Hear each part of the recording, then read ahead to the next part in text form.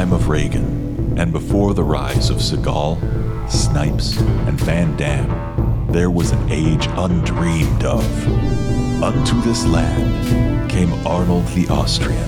He was a barbarian, a demigod, a killer robot from the future, and he was destined to wear the crown of Hollywood upon a troubled brow. It is only his chroniclers, Mike Gillis and Casey Doran, who can tell you of his legend. This is his saga. Podcast La Vista, baby.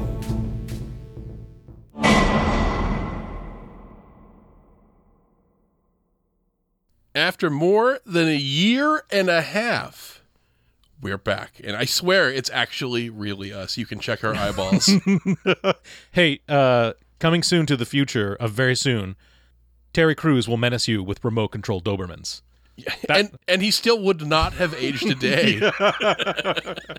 Yes, we, of course, are talking about, from the year 2000, the movie The Sixth Day, starring Arnold Schwarzenegger, directed by Roger Spottiswoode, the director who, my God, the variety of this person's filmography. Terror Train, Turner and Hooch, Stop or My Mom Will Shoot, Tomorrow Never Dies. We're talking about Bond movies. We're talking about Sly Stallone comedy movies. It's just all over the board. Excuse me, that was an Estelle Getty comedy. Co-starring Stallone. And written by the husband and wife team of Cormac and Marianne Wibberley, who wrote I Spy, Charlie's Angels Full Throttle, National Treasure, Book of Secrets, and the spy movie with guinea pigs, G-Force. So, a lot of spy stuff in there. And joining us for this episode, and glad to have you in the studio. You've been on other shows before, but your first time on Podcast La Vista. We're talking to the camp director and president of Camp Quest Northwest, Michael Warbington. Welcome to the show, Mike. Hey, it's good to be here. Thanks for having me. You're the president? I should call you Mr. President from now on. President of the board of directors, yeah. Oh, nice. We'll kiss the ring later, yes. So, Mike, this is your first time on this show, and we're going to ask you the standard question. What is your history with the movies of Arnold Schwarzenegger, and are you a fan of the guy? I would say I am a fan of his. I think he brings something unique to the screen that is kind of unmatched among other action stars. My history with Schwarzenegger is I think that Terminator was one of the first R-rated movies I got to see as a kid. It was either Terminator or Die Hard, and those were the movies that were like so good that I was allowed to watch them even though they were rated R. Oh, and so I've been a fan of his, since I started watching movies effectively. And he's not necessarily like my number one favorite movie star, but I've always enjoyed his movies quite a bit.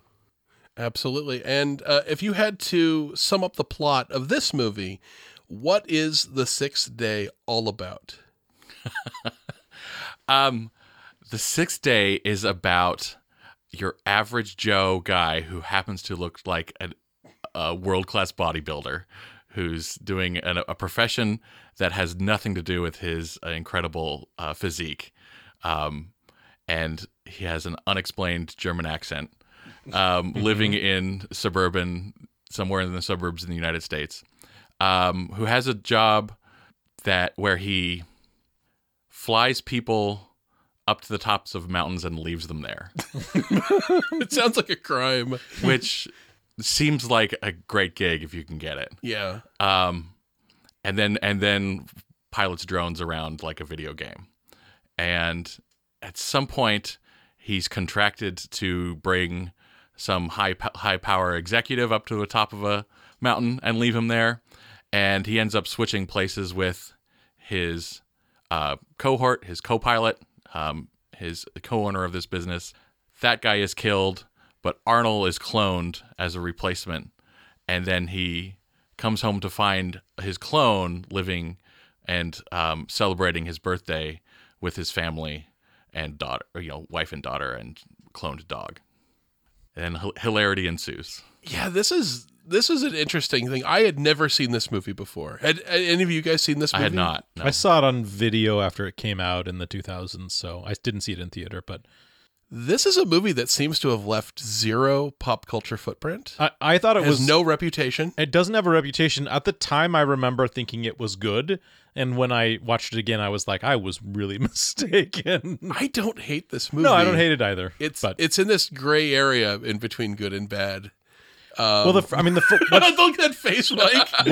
what is the first thing to say about it is that it is a Total Recall clone. It's clones. It's totally a clone of Total Recall. It has the thing of like Arnold Schwarzenegger is this guy with a workaday life, and then something happens, and he's like, "Oh my God! There's all this intrigue around me. There's all these corporate assassins, and I need to go to different places." Although in this movie, he doesn't go to too many places. No. And he needs to figure out how to resolve save his old life, or is he going to live an old life or a new life? What's going to happen? But in this, there are actually two Arnolds instead of just one Arnold who sort of shares two personalities because of an implant. I was surprised by that. The one genuine surprise that I got from this movie is I thought this would be the standard movie where, and we'll just break down the twist right off the bat. The minute he shows up at the mall and he's in the back of the cab and he's groggy, I'm like, okay, he's the clone.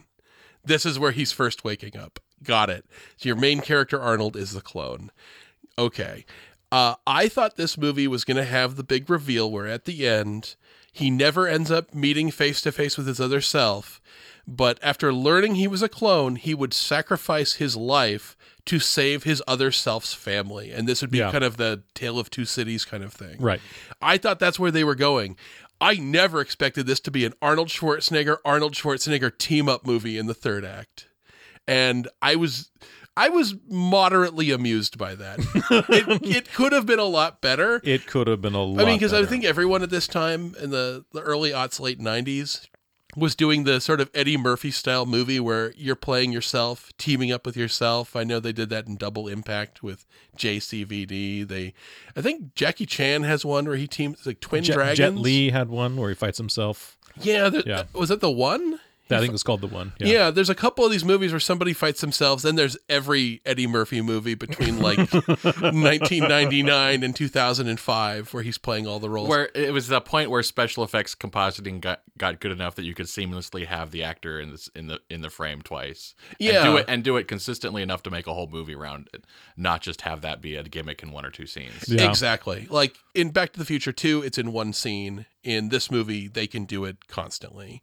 And it's I don't know. This movie is aggressively okay.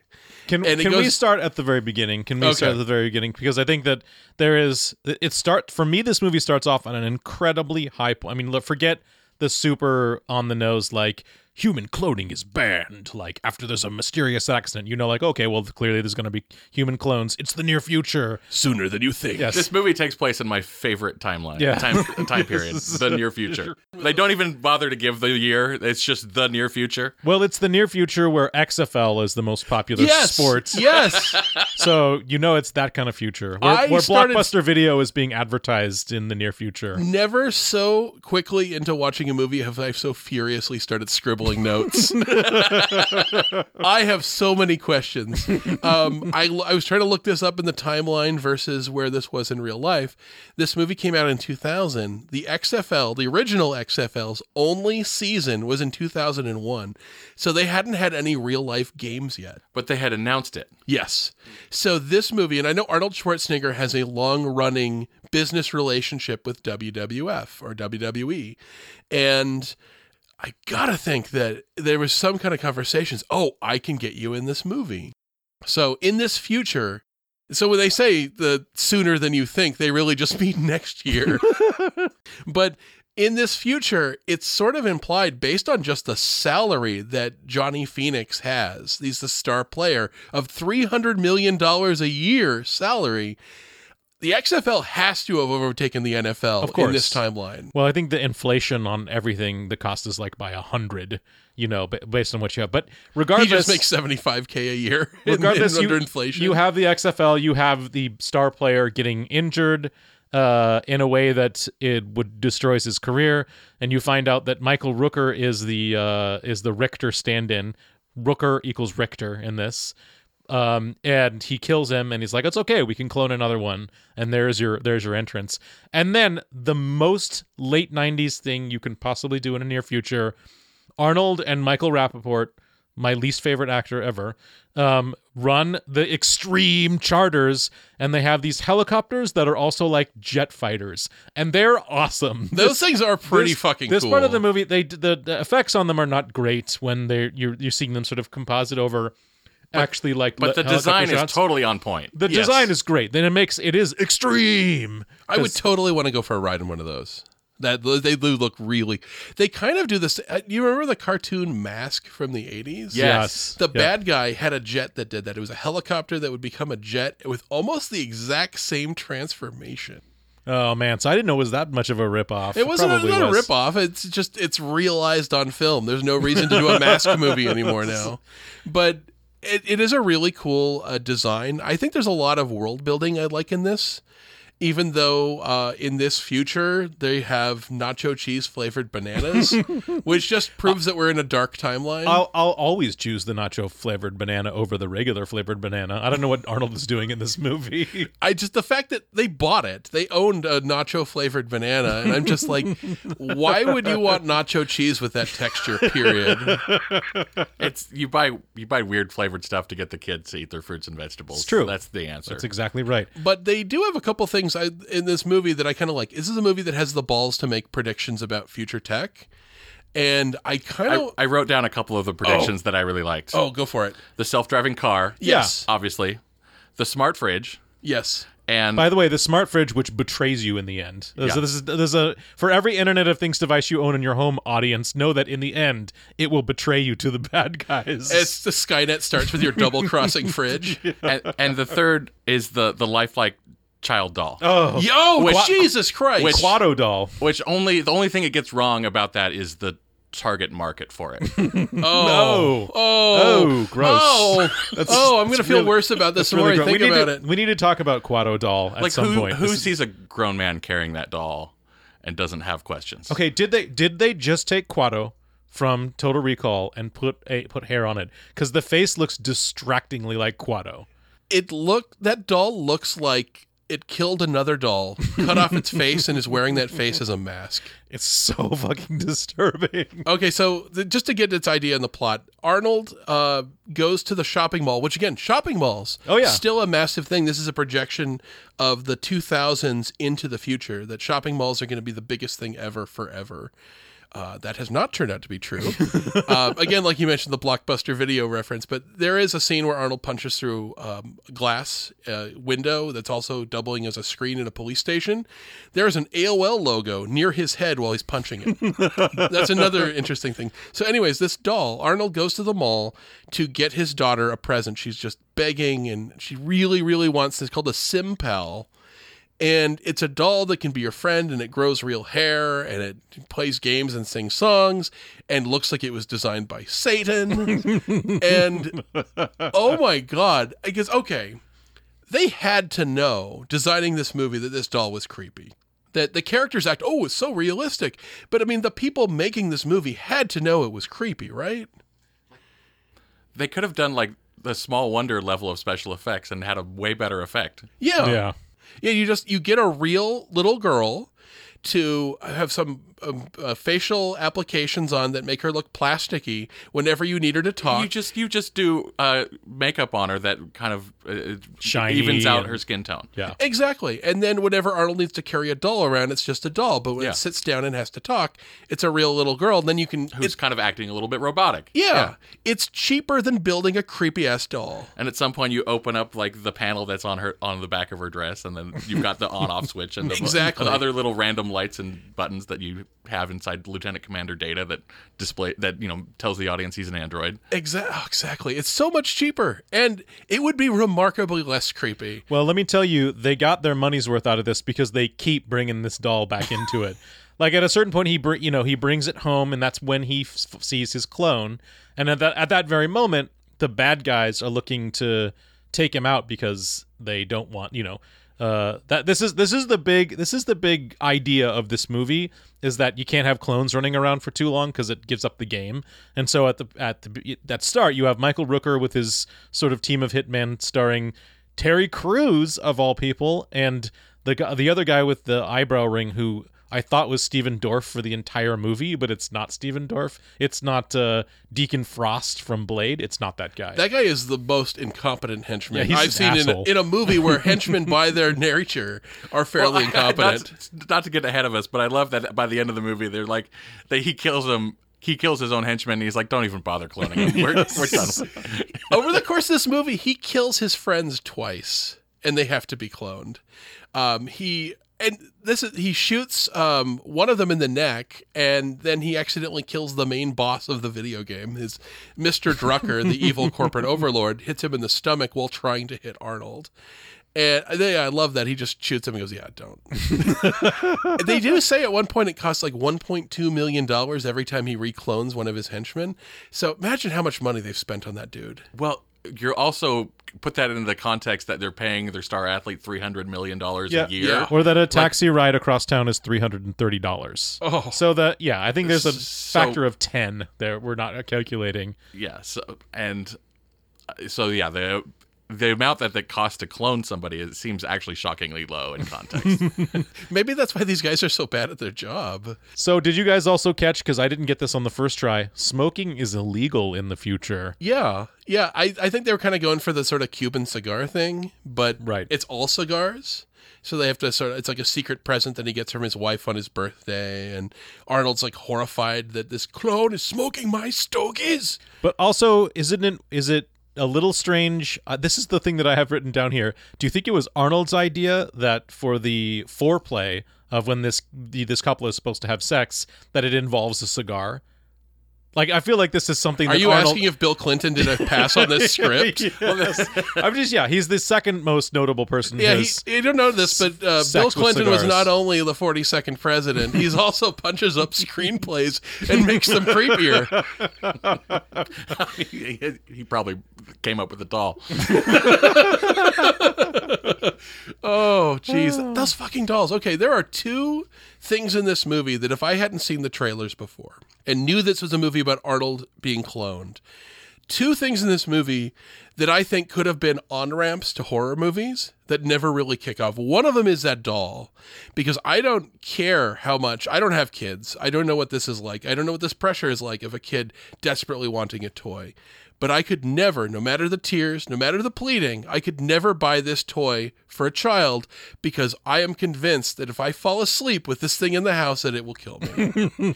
And the other one is repets. Repets, it feels like we might be going down the path to a Pet Cemetery situation here, where people who lose their pets, as Arnold's dog dies early in this movie. I guess they took it to a vet, and his wife calls him when he's at work and tells him that. I thought they were going to explore that more, because Yeah. I thought that the vet is probably owned by the same guy who owns a repet. Yeah, So he's killing off dogs and then selling you their clones. exactly. It's like Drucker. But they never went down that rabbit hole. So This is the biggest critique of my movie. I have of this movie is how much of the rabbit hole they want us to go down, and how much of the fucking dialogue is all like, "But he needs to get my sync core, and he needs to be here." Like, all of the time that this movie has to stop and have actors explaining like the process of, this guy was just, I've been cloned 4 times. Oh, we've all been dead before. Like, and they'll just have this time that it stops the movie dead in its tracks to talk about like the silly mechanics of like who's cloned, how are they cloning, what do they got to do next to clone. It doesn't help the action. Most of the audience is already confused and doesn't care about like the bad guy assassin team and what's going on with their clones or whatever. It's so needlessly spaghetti complicated that I think it completely destroys this movie. It completely destroys the plot in this movie. And not to give up my answers at the end of this episode, but this is kind of my big problem with this movie, is there's kind of two different paths it can go down. You can go down sort of a Paul Verhoeven RoboCop Total Recall movie, or you can go down the path of something like, say, Ex Machina or Blade Runner on the other hand, which is, one of them is sort of a contemplative, harder sci-fi version of looking at these issues and really grinding your teeth together, trying to figure out who is and isn't a human, do clones have souls, all that sort of stuff. And on the other hand, that stuff is still there, but you're really just there to see Arnold tear these guys apart. And that movie never, successfully or satisfactorily gives you either one of those things. No. Well, it's not trying to be Blade Runner. It is trying to be Total Recall. The thing that Total Recall and Blade Runner both do exceptionally well, though, is they ask that question and they create this ambiguity. And Blade Runner is Decker a replicant or is he not? Yeah. And that's a lingering question that sort of drives interest in that movie. And in Total Recall, it's, is he still in his dreams or is he really living out this fantasy? Is it a fantasy or is he really living out this plot of the movie? And both of those are never quite answered in the movie. And even if they were answered, it's still a question that kind of drives the plot forward. In this movie, Arnold comes face to face with his clone, and it's just taken for granted that that's the clone until that's subverted at the end that it's not. And there's never any of this lingering question of, is he the clone, is he not? Is that clone human or is it not? Does it have rights? Doesn't it? Does it not have rights? We know that this is the clone until we don't. Mm-hmm. And it just totally it takes this premise that could lead to some interesting introspection and drama and just completely discards it. Yeah, I mean, well, I felt they had one good sci-fi idea based on the question of clones, is like the idea that the big evil boss Drucker, Tony Goldwyn, who to my knowledge has never played a good guy. No, he played Tarzan in the Tarzan movie. What? He played Tarzan? The voice of Tarzan in Disney's animated Tarzan. Holy shit. So Drucker. Drucker, who, by the way, is killed. dressed like Steve Jobs. There is no question. Very much a Steve Jobs. He's killed before this story starts, and you find out later that, he's a clone, and that's why it's so sensitive, because if he were found out to be a clone, then clones can't own property, don't have rights, and so therefore he would lose his entire fortune. And I was like, okay, well, there's the big sci-fi idea, right? It's like, if you have clones, like what does it mean for that person? Is it a person? Does it have rights? Is there a personhood ascribed to something that later in the movie you find out can exist at the same time as this predecessor, which is really the fucking true horror of the true horror of this movie, is to be a clone and then realizing, that person is still me, and the continuity of the person who's dying is not the same person. Yeah, that for the most part, when these clones are around, the new one doesn't pop out until the old one is killed in some way. Like with the henchman, it's kind of an ongoing joke in this movie that Arnold kills the same people a couple times, especially the guy Wiley, who's the incompetent henchman. Not Stephen Dorff. Yes. But he kills him at one point by running him over with a car. He kills him again by snapping his neck in classic Arnold fashion. Yeah. And this movie needed to have way more killing, especially of that guy. That guy needed to come back at least 3 or 4 more times to make that joke truly funny. You have to get through the point where it gets old to the point where it becomes funny again, where they see each other across the room and they're both like, oh God, no. If you're trying to make a comedy, yeah, but I feel like they have this premise about cloning, and instead of going deeper into it and being more introspective about it, like Total Recall might have done. Yeah. They just went surface level and they completely overused that premise by continually doing the same thing over and over again. And it's like, we get that. It was as if Total Recall is he's just constantly experiencing a new dream and a new dream and a new dream, and never really going down the rabbit hole of, well, the one event drives the plot of the movie. And now it's multiple events and multiple clonings, and it's overdone. It becomes completely inconceivable that all of these clones could be out there walking around and not have been known. Well, yeah, that was my thing that I wrote down, was it's like the moon landing hoax, which is like, for you to accept the idea that landing on the moon was a hoax, you would have had to have had thousands of people who worked on the Apollo program to be bribed or silenced in some way to make it so it never came out that someone who has worked on that huge project. In this case, like, how could of the hundreds of people who work inside that building, only one person needs to be like, I got pictures here. That one security guy that Arnold kidnaps at the end seems to be aware of that room, and he says, they'll kill you if you find out about this. And he's like, they're already trying. But that security guy that he had grabbed at apparently random, was in on the secret. So who knows how far he knew. He knew they were cloning humans. I don't know if he knew that Drucker was a clone, but he knew they were breaking the law in that room, and that it's death to see that room. So he's at the top level of security. How many people know as much as that random security guard who doesn't get a name? Yeah, and it is also it is just like the Manhattan Project in that respect, which is this couldn't exist without some knowledge of the most powerful people in the government. It's not possible for the Speaker of the House to be brought up into Drucker's office and to be like, oh wait, you can clone my son? Oh, like, no, the people in the government know what they would have to know. So it's part of the, well, they'd be doing it. Yes, exactly right. They would be it would already be weaponized, you know. Yeah, that we'd make I mean, why wouldn't you make a bunch of Arnold for the Rainforest Wars or whatever he fought in? Oh my God. Then you can make a bunch of them that make thermos bombs. Okay, so this is they only really mention the fact that Arnold was a member in the army during the Rainforest Wars, but what doesn't track, what Total Recall does well, and this doesn't track, is so in Total Recall, he goes to recall and he comes out, and suddenly when he gets cornered by his coworker with a jackhammer to kill him, he like murders 4 people right away, and he's like, how was I able to do this? And that sort of sparks the, okay, well, we give Arnold the reason to be the kind of badass that Arnold is, because he must either have secret spy training and he's awesome, or he's in his dream. In this, why is Arnold automatically like a fucking monster killer who, like, when he like runs over Wiley, he goes, yes. Yeah, I like, was about to say that. Why does it's like before he's he's Arnold in some type of movie, and then after this point he's Arnold in an Arnold movie, and I can't square him being the suburban dad in one, and then him being a super spy basically. That he's a charter pilot who on a dime is able to kill without remorse and Right. kind of enjoy it. Yeah. And it doesn't feel like that's a big moment. I mean, that's true. I want Arnold to run over people and say yes. I just don't think it's earned. I mean, 'cause it wouldn't be feels like- hard to shoehorn in a mention of a military backstory. And No, that's- he ostensibly was. He says, I was in the Rainforest Wars. Oh, okay, well, but that then there doesn't. it- sorry. To me, it doesn't track. that with how Rainforest his Wars character line is. is just there to explain how he can build that bomb with his other self. Okay. Well, it's there to explain that. It's there to explain how he's able to pilot these craft these helicopters so easily, and then it explains his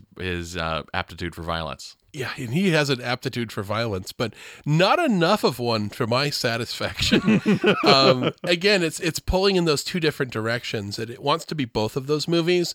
I mean, the movie opens with a Bible quote, and I always kind of go when I see that, because I'm like, if The title of the film is part of that Bible quote. quote. Yeah. But when I cringe, because I think, okay, it opens with a Bible quote, a Shakespeare quote, a Nietzsche quote, and I'm like, is this a dumb movie dressing up like a smart movie and failing? Because that's usually what happens. You put that quote at the beginning to go, oh, this is gonna melt my brain, and then it never does.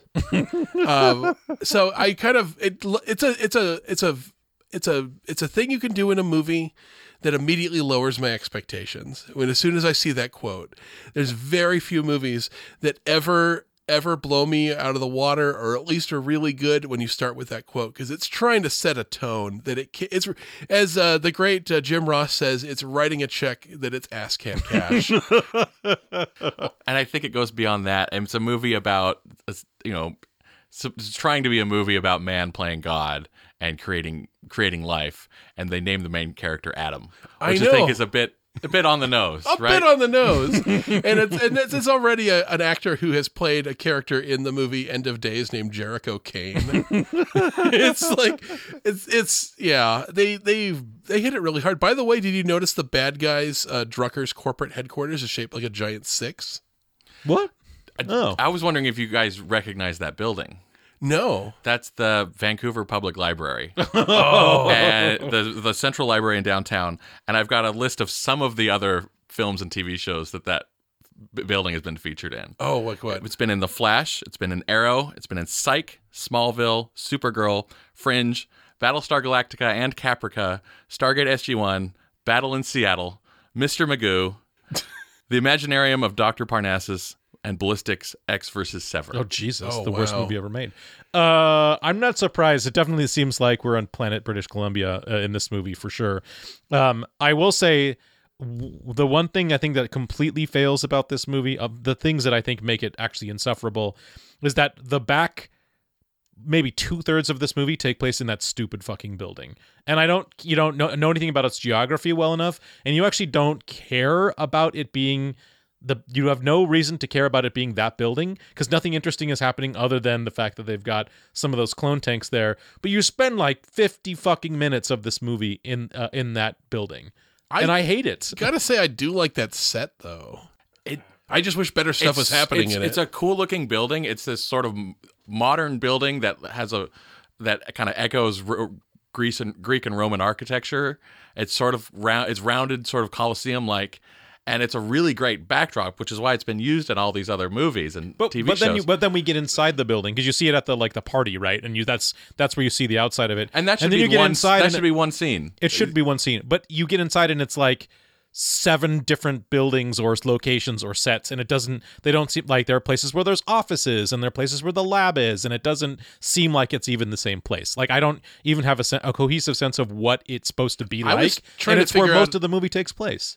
I was lost at whether the laboratory was in a basement level or at the top of the building, because there's one point where they go into an elevator and they're going down and end up in the laboratory, and then they go right from the laboratory to the helipad at the end of the movie, and I'm like, is this just a really tall laboratory? It seems like this building that is about the size of a city block, which ultimately isn't that big, and the super secret cloning operation takes place right in the middle of the building at about ground floor. With the big windows. Which is is that a tank full of clones? Yeah, big picture windows.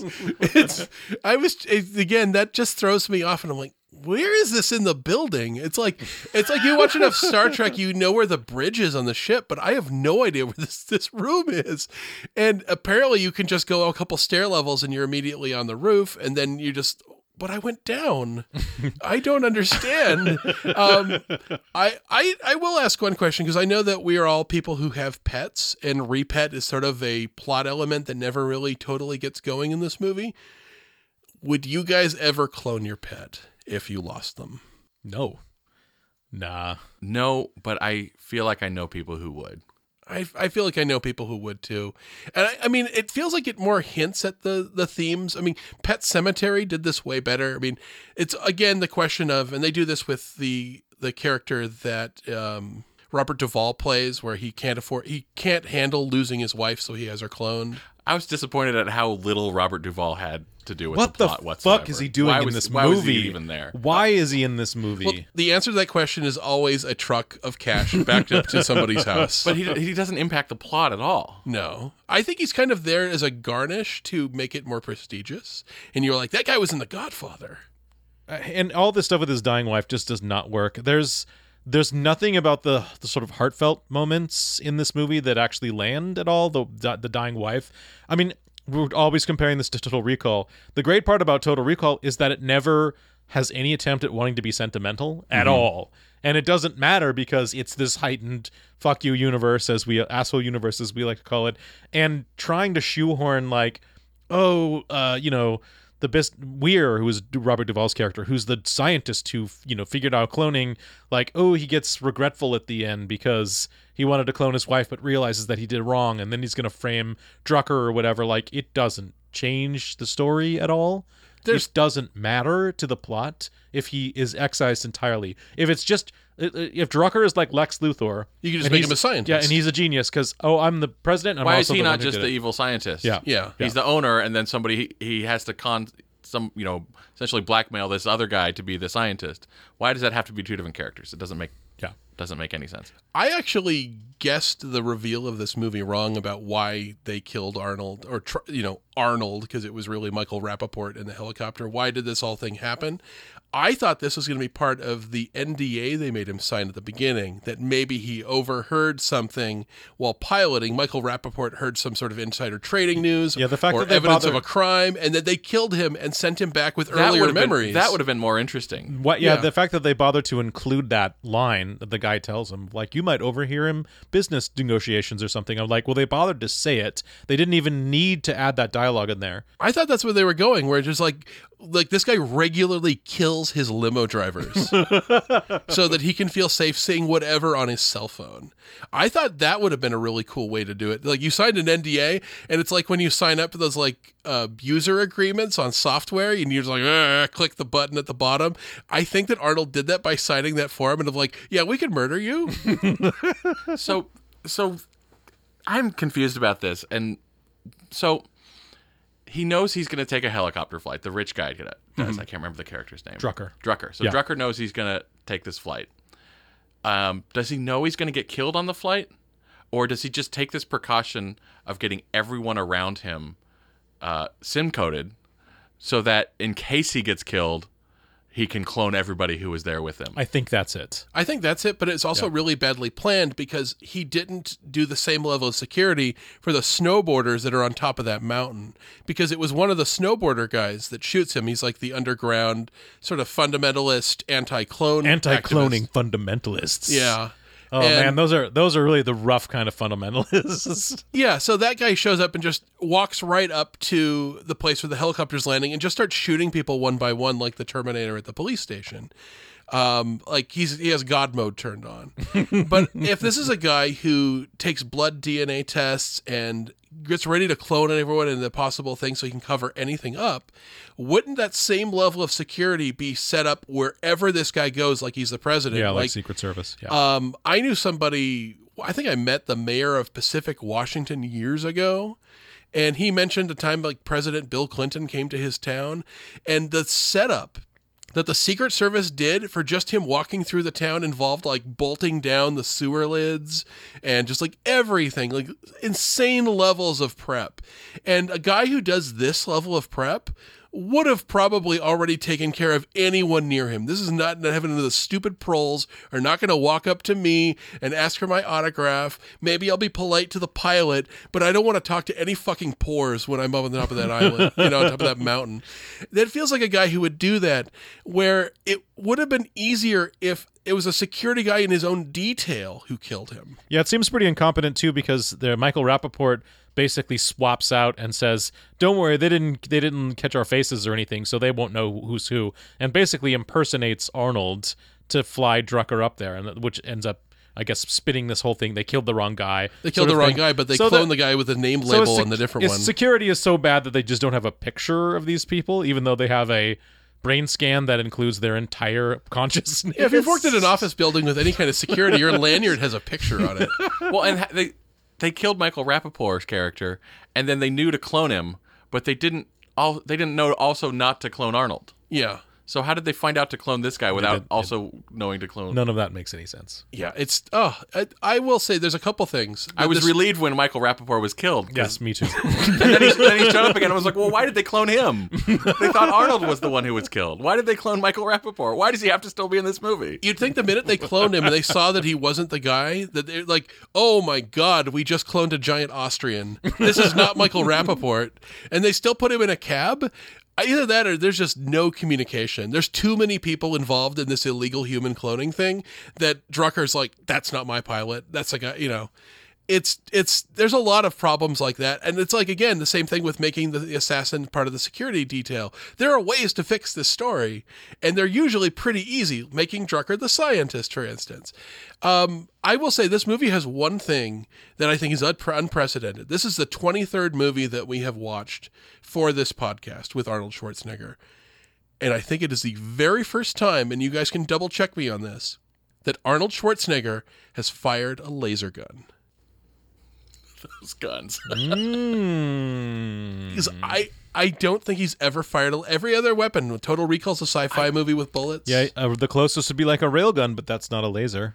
I think that may speak to the credit of all of those previous filmmakers, right, that you don't need a corny laser gun to convey that your film is set in the future. These are like if they smash together a Blade Runner pistol with a Star Wars blaster, right? Yeah. Because they're like streaks of green, or streaks of blue or something, and they look like they are like exploding, so they have chemical propulsion, I guess. But they also Well, just sever fingers. Yes. Sure. They seem like they cut right through anything, and they also seem pretty lethal no matter where it hits you, unless it's explicitly on a limb. Then you're probably going to be okay. I do like Michael Rooker getting his foot shot off. That was pretty cool. My foot! Oh, those are brand new boots! Yeah, everyone's really super concerned with their hair and their clothing, and they're not so concerned with, their brain. So did their he have to go memories. I thought it was a nice touch when the female henchman grabbed her jewelry off of her corpse. Yes, yeah. Had to And, pierce my then had to goddamn pierce ears. my ears again. I thought that was a nice touch. Yeah, like she's pissed off because she has like her hair dyed. It has a very specific kind of haircut, and it's dyed like green or something. Except and she's for- pissed that she has to do her hair all over again. Except for not Steven Dorff's they do the same thing over again, and not Steven Dorff, when he's like complaining, he's like, oh, my neck or my chest feels like it's ran over. And somehow not Steven Dorff has his eyebrow and ears pierced, and has his hair dyed, and has a 5 o'clock shadow, even though he's supposed to have just been cloned. Yeah. You went there? I mean, they say they do in dialogue for the female assassin. They say, take the night off, get your hair done, and then come back. So they have a reason to then bring her back with the same hair and makeup. But for not Steven Dorff, you're like, what? They just don't even fucking explain it. But Michael Rooker has 2 legs at the end of this movie. He gets his leg at the knee like shot off, and he's like balancing on one foot. Does that mean he had to go back to work? They killed him and then brought him back with 2 Yeah, legs. that's the easiest way. I mean, one of the things that's mentioned in the movie is that this company is also cloning organs and body parts. Oh, okay. So it's entirely within the scope of this company's expertise to just sew and graft on a new leg. Because if I Which was is like never really explained. but murdered and brought back, it probably wouldn't bother me as much as like, oh, sorry, you lost a leg. No, no, I don't want to die. You're still gonna have that. They treat being like killed and cloned as cavalierly as they do being transported in Star Trek. Yeah, one of the gags I actually do really legitimately like in this is when not Steven Dorff has had his neck snapped, and like by Arnold, pretty brutally, and it's like broken celery inside of his head, and it's just being held up. It's just broken bits of bone and meat. And they pick him up, and Michael Rooker has to sort of pretend, oh, he's just knocked out. He's just knocked out. They can't acknowledge that they're clones to the cop. And the guy's head goes, and they're going to have to pretend, he'll be just fine in a couple minutes. And he is so fucking dead. That I actually do really like. And I think if you're going to go the route of Total Recall and you want it to be a little bit funny and gross, that's the route to go. That was the right tone. Yeah, that was fine. And I would have liked to see more of that. I think there was one element in this movie that my girlfriend Piper would be completely upset by, like really bothered. And I've seen this affect her in other movies, which is that Arnold has a 57 Cadillac, and that car gets destroyed. And I'm watching this movie going, oh, Piper'd be upset. And I told her about it. She was like, oh, no. When I told her about it on the phone, and it's like, oh, yeah, it gets shot with lasers. It scrapes against other cars. He drives through fences. He plows through a building. And then finally it goes off of a cliff. And she's like, I don't think I could watch that. But you want to know what the most disappointing thing in this entire movie was? The thing that just bothered me, and it was right at the end of the movie. So, not Steven Dorff, Wiley shoots Drucker accidentally in the stomach because he's nothing if not a fuck up.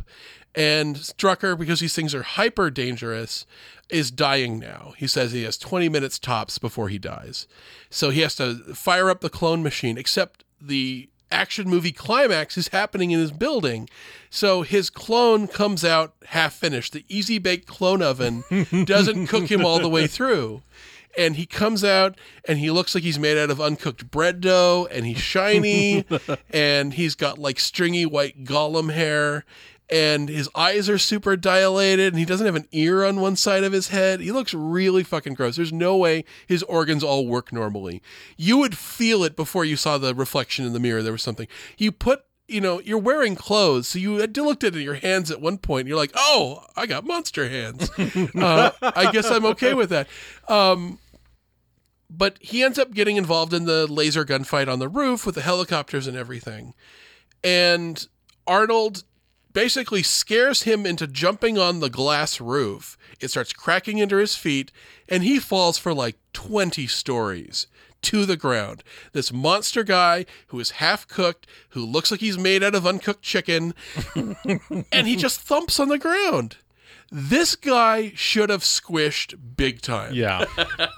And am I alone in thinking that as soon as he was headed towards the ground, I was He expecting should have something? popped like a water balloon. Yes. And you don't even have to show it. This is the failure of the PG-13 rating on this specific movie, that either you show it or, you have to go full on RoboCop with You it. cut away and just you have a splash sound effect. Exactly. You have a little goo hit the wall, and then you have Arnold look down and go, oh, and make that face. But something... And some Arnold one-liner. Yeah. Just some kind of line about him exploding or something like that. It's so disappointing when he just hits the ground like a fully formed guy. And I'm like, so that last, it says like 85% complete. That last 15% is all aesthetics. It's like it makes you look not gross as the last stage, but everything, all your organs, your lungs, your heart, your brain, that all works perfectly fine. But it's that last bit. It's like, yeah, we make you not look like a monster last. Well, I mean, that's the blank is like a mostly formed human being with all the internal structure in the right place. And it's just getting the skin tone and the face shape and the body size correct. Oh, yeah. And that's the part that got mostly finished. So my big disappointment in this movie is, I'd said before, like less exposition about all the cloning and all that folderol. You don't need that to make the story good. But think about it. Imagine if you had built this story around Arnold playing a badass who's then cloned another badass. So if it was like Commando, imagine if by the end of this movie, you have a setup where you basically have two commandos just fucking kicking ass. Instead of like the weak sauce, like grandpa outfit that he's wearing the whole time, where he looks like he can barely move around and he has to remote control helicopters. Imagine if it was just two fucking tag team commando badasses, tag team John Matrixes, fucking like dispatching 100 people. They really set up some stuff that they didn't pay off. No, they set yeah. up they have the drone, the helicopters, and there's two of them. And Arnold, it's kind of revealed early on that Arnold can wear this wristband that allows him to fly one of them and also remotely pilot the other. And there's a throwaway line that says, "With two of these, we could fly four of these helicopters." Right. And you expect the climax of the movie is somehow going to include 4 helicopters. And it's a Chekhov's gun that's never paid off. Oh, yeah. And they know it's not going to pay off, so why say it? Yeah. It's frustrating. That's the thing I get a lot with this movie, is that every time it does something I really kind of like, it doesn't quite nail the landing on it. And it's almost like I give it credit for the thought counts rather than the execution. Like I like the movie this is trying to be. So, But there's not enough conflict between the two Arnolds. If you're going to have conflict between them, and then they seem to team up way too easily, and then there's not enough of them like actually working together that like plays off the fact that they're two of the same guy. It's just like there's two heroes, but they could be two completely different guys. It doesn't really matter. You could have like really used that gimmick a bit more than they did. it should have happened earlier in the movie then. Yes, if you're going to exactly make right. that. So I guess that And brings... Arnold, sorry, just one other thought about that point is that the worst scenes in the movie are Arnold talking to himself. And I think Arnold needs another good actor to play off of to really like make his own style pop. And when it's just him, you know, one shot of Arnold as the one guy and then the reverse shot of his clone, that's really, really not great. The performances are really, really, really wooden and like gross, I think. I think we're kind of getting a good summation here, so it gives Yeah. us a good chance to get to our final two questions. The first one being, maybe we've answered this already, but is The Sixth Day a good movie? No. I feel confident. It's not. I didn't find it even particularly entertaining. It set up a premise that had some level of interesting, backstory to it, but it really just didn't really honor that premise in a way that felt compelling. The action in the movie is really pedestrian, and there's nothing particularly interesting about the set pieces that they have, or the fight scenes, or the characters aren't particularly memorable. The henchmen are disposable. Even actors like Michael Rooker, who I enjoy, are just kind of going through the motions. There's not a whole lot there in the movie that I was compelled by. So when you mentioned earlier that this is a movie that's kind of been forgotten, if I wasn't doing a podcast about it, I probably would have forgotten it by now. Yeah. I don't hate this movie, but it's a kind of bad movie that isn't memorable. And you just said it, the question of this movie being forgotten. It feels like I'm going to forget this pretty quickly. I owned this movie on DVD for what feels like 2 or 3 years, and I never once felt compelled to watch it. And I have to say, if I'm looking forward into the future, I don't see myself wanting to watch it, if only to maybe show Piper how creepy that fucking doll is. But I can do that with YouTube. Yeah. I don't know if it's worth a whole movie to watch just to get that. Because I've seen other movies. We talk about, I don't want to make the glib line about cloning, but it does feel like a movie made out of a bunch of reused parts. And every one of those parts' original origin movie is better than this. Blade Runner's better than this. Total Recall's better than this. Pet Sematary is better than this.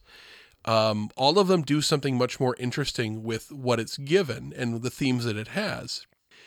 And I just, again, talking about it's failed by the PG-13 rating. It doesn't really, it's not smart enough to be a smart movie, and it's not dumb enough to be a dumb movie. And it exists in this just gray mediocrity. And I'd say, leaning negative. Yeah, it's clearly not sabotage. No. But it doesn't reach the heights of even like a Running Man or something, where there are lots of things about the movie that are just not done really well because of the budget or whatever. The thing that I had of thinking about it was, this is after End of Days, and End of Days is before End of Days is when Arnold had his first heart replacement. So for me, it was sort of like, this is the start of Arnold being the old dog, not being able to walk upstairs. It's because although you are seeing Arnold run around a little bit, it's totally clear that there are, and not just because he is a clone in some scenes, it's totally clear that Arnold just doesn't move the same way that he is able to do before in previous movies, and that sort of takes away the sparkle and shine of an Arnold movie if you can't see him being that panther, that badass. But for all the reasons that you said too, I think it's just the plot's so fucking convoluted, and most audiences who weren't people who loved sci-fi stuff would have just totally been lost by all the clone stuff, and would have just by the end been like, oh, there's 2 Arnolds, So no, gotta say no. So I guess then the next question is The Sixth Day a good Arnold movie?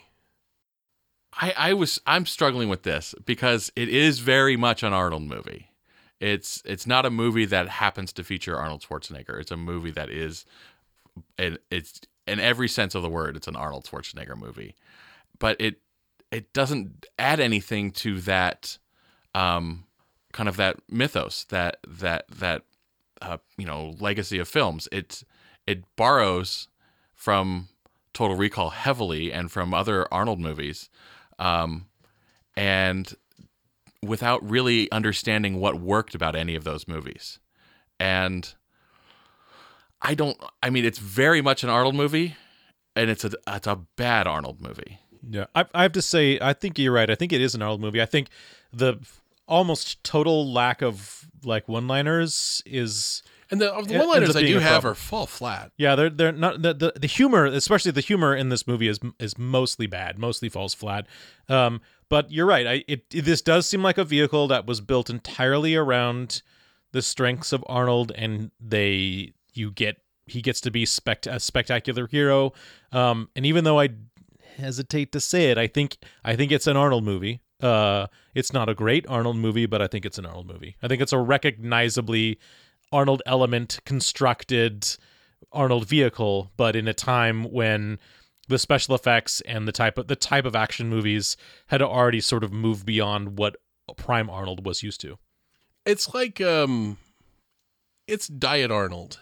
It's Arnold with the flavor turned down a bit, where it doesn't quite have the full essence of what you have, but it's also, Arnold is like 50 years old in this, so we're at the tail end of the golden age of Arnold, and like you mentioned, he's not as physical in this movie as you would want him to be in a movie like this. And again, it's always worth remembering that Arnold is always older in these movies than you think he is. Yeah.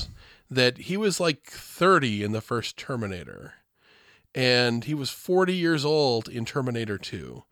And so he's hitting like 50 at this point, and we're starting to hit the point. It's like, I'm shocked that he does as many physical things. I wouldn't be in a movie at age 42 now with my shirt off, and he can still pull it off at that age. Mike, what year was Terminator 3 came out? What year was that? 2003? So that was after this one. Yeah. So it's funny because I also, that just like End of Days in this one, he doesn't take his shirt off. You don't see ripped Arnold. But in Terminator 3, I don't think he was ripped at this time. I think he got back in shape for Terminator 3. Yeah, because Terminator 3, they have the scene where he's coming out in the desert and there's glass all around, and you're like, oh wow, Arnold looks great, But in this, it sort of feels like modern, 2020s Arnold, where he's just wearing shirts and coats over it, so you don't see the fact that he just doesn't have the mass and he's got a lot of old man skin, But in this one, I was like, oh, he does not look intimidating. He's tall, he has got the face. He's turning into a dad actor. Yeah. I mean, that happens to everybody.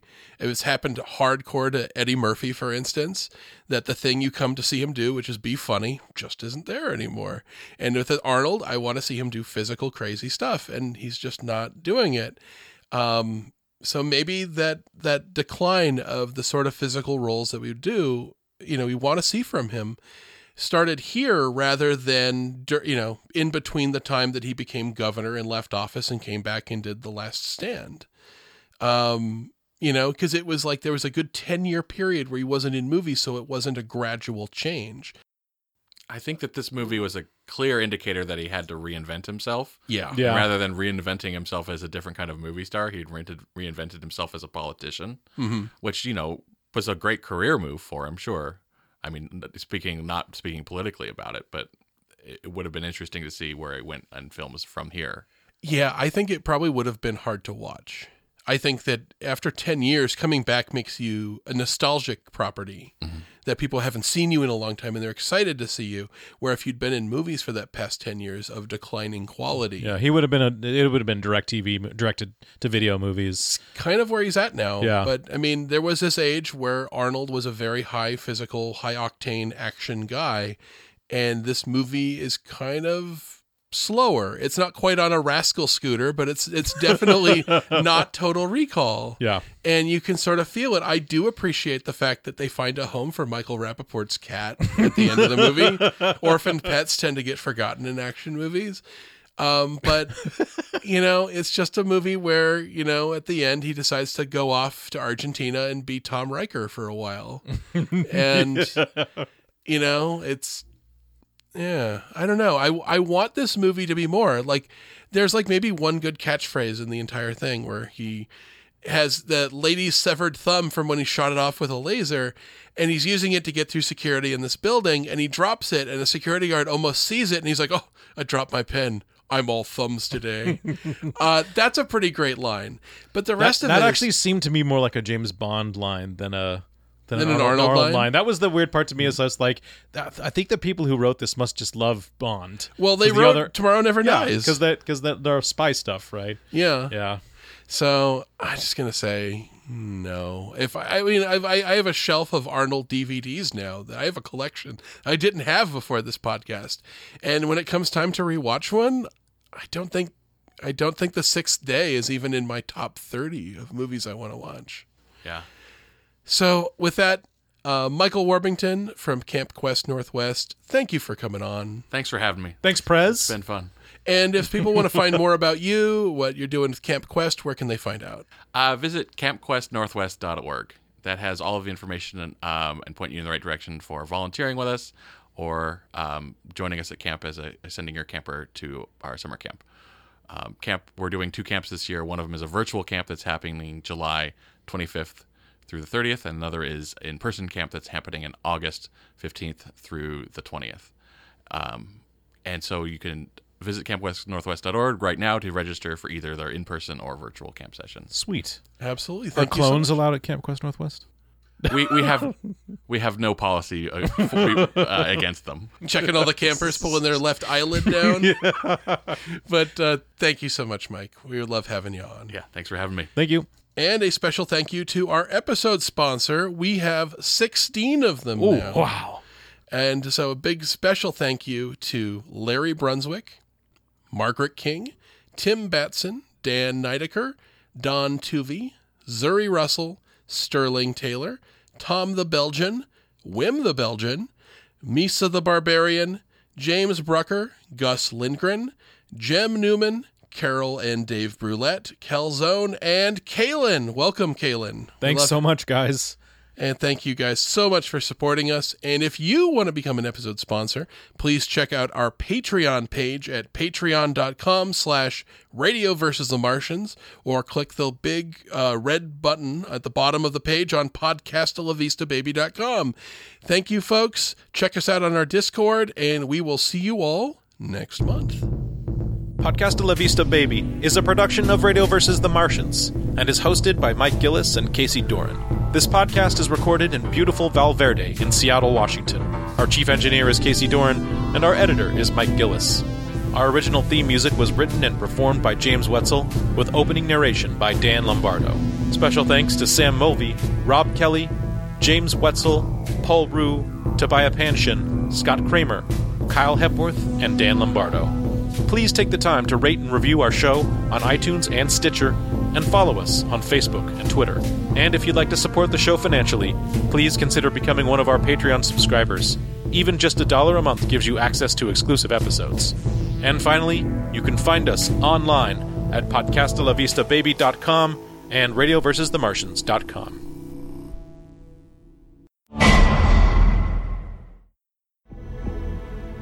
And who gets to decide who lives and who dies? You? You have a better idea? Yeah. What about God? Oh, you're one of those. I suppose you think science is inherently evil. No. I don't think science is inherently evil. But I think you are. If you believe that God created man in his own image, then you also believe that God gave man the power to understand evolution, to exploit science, to manipulate the genetic code, to do exactly what I'm doing. I'm just taking over where God left off. If you really believe that, then you should clone yourself while you're still alive. And why's that? So I can understand your unique perspective? No. So you can go fuck yourself.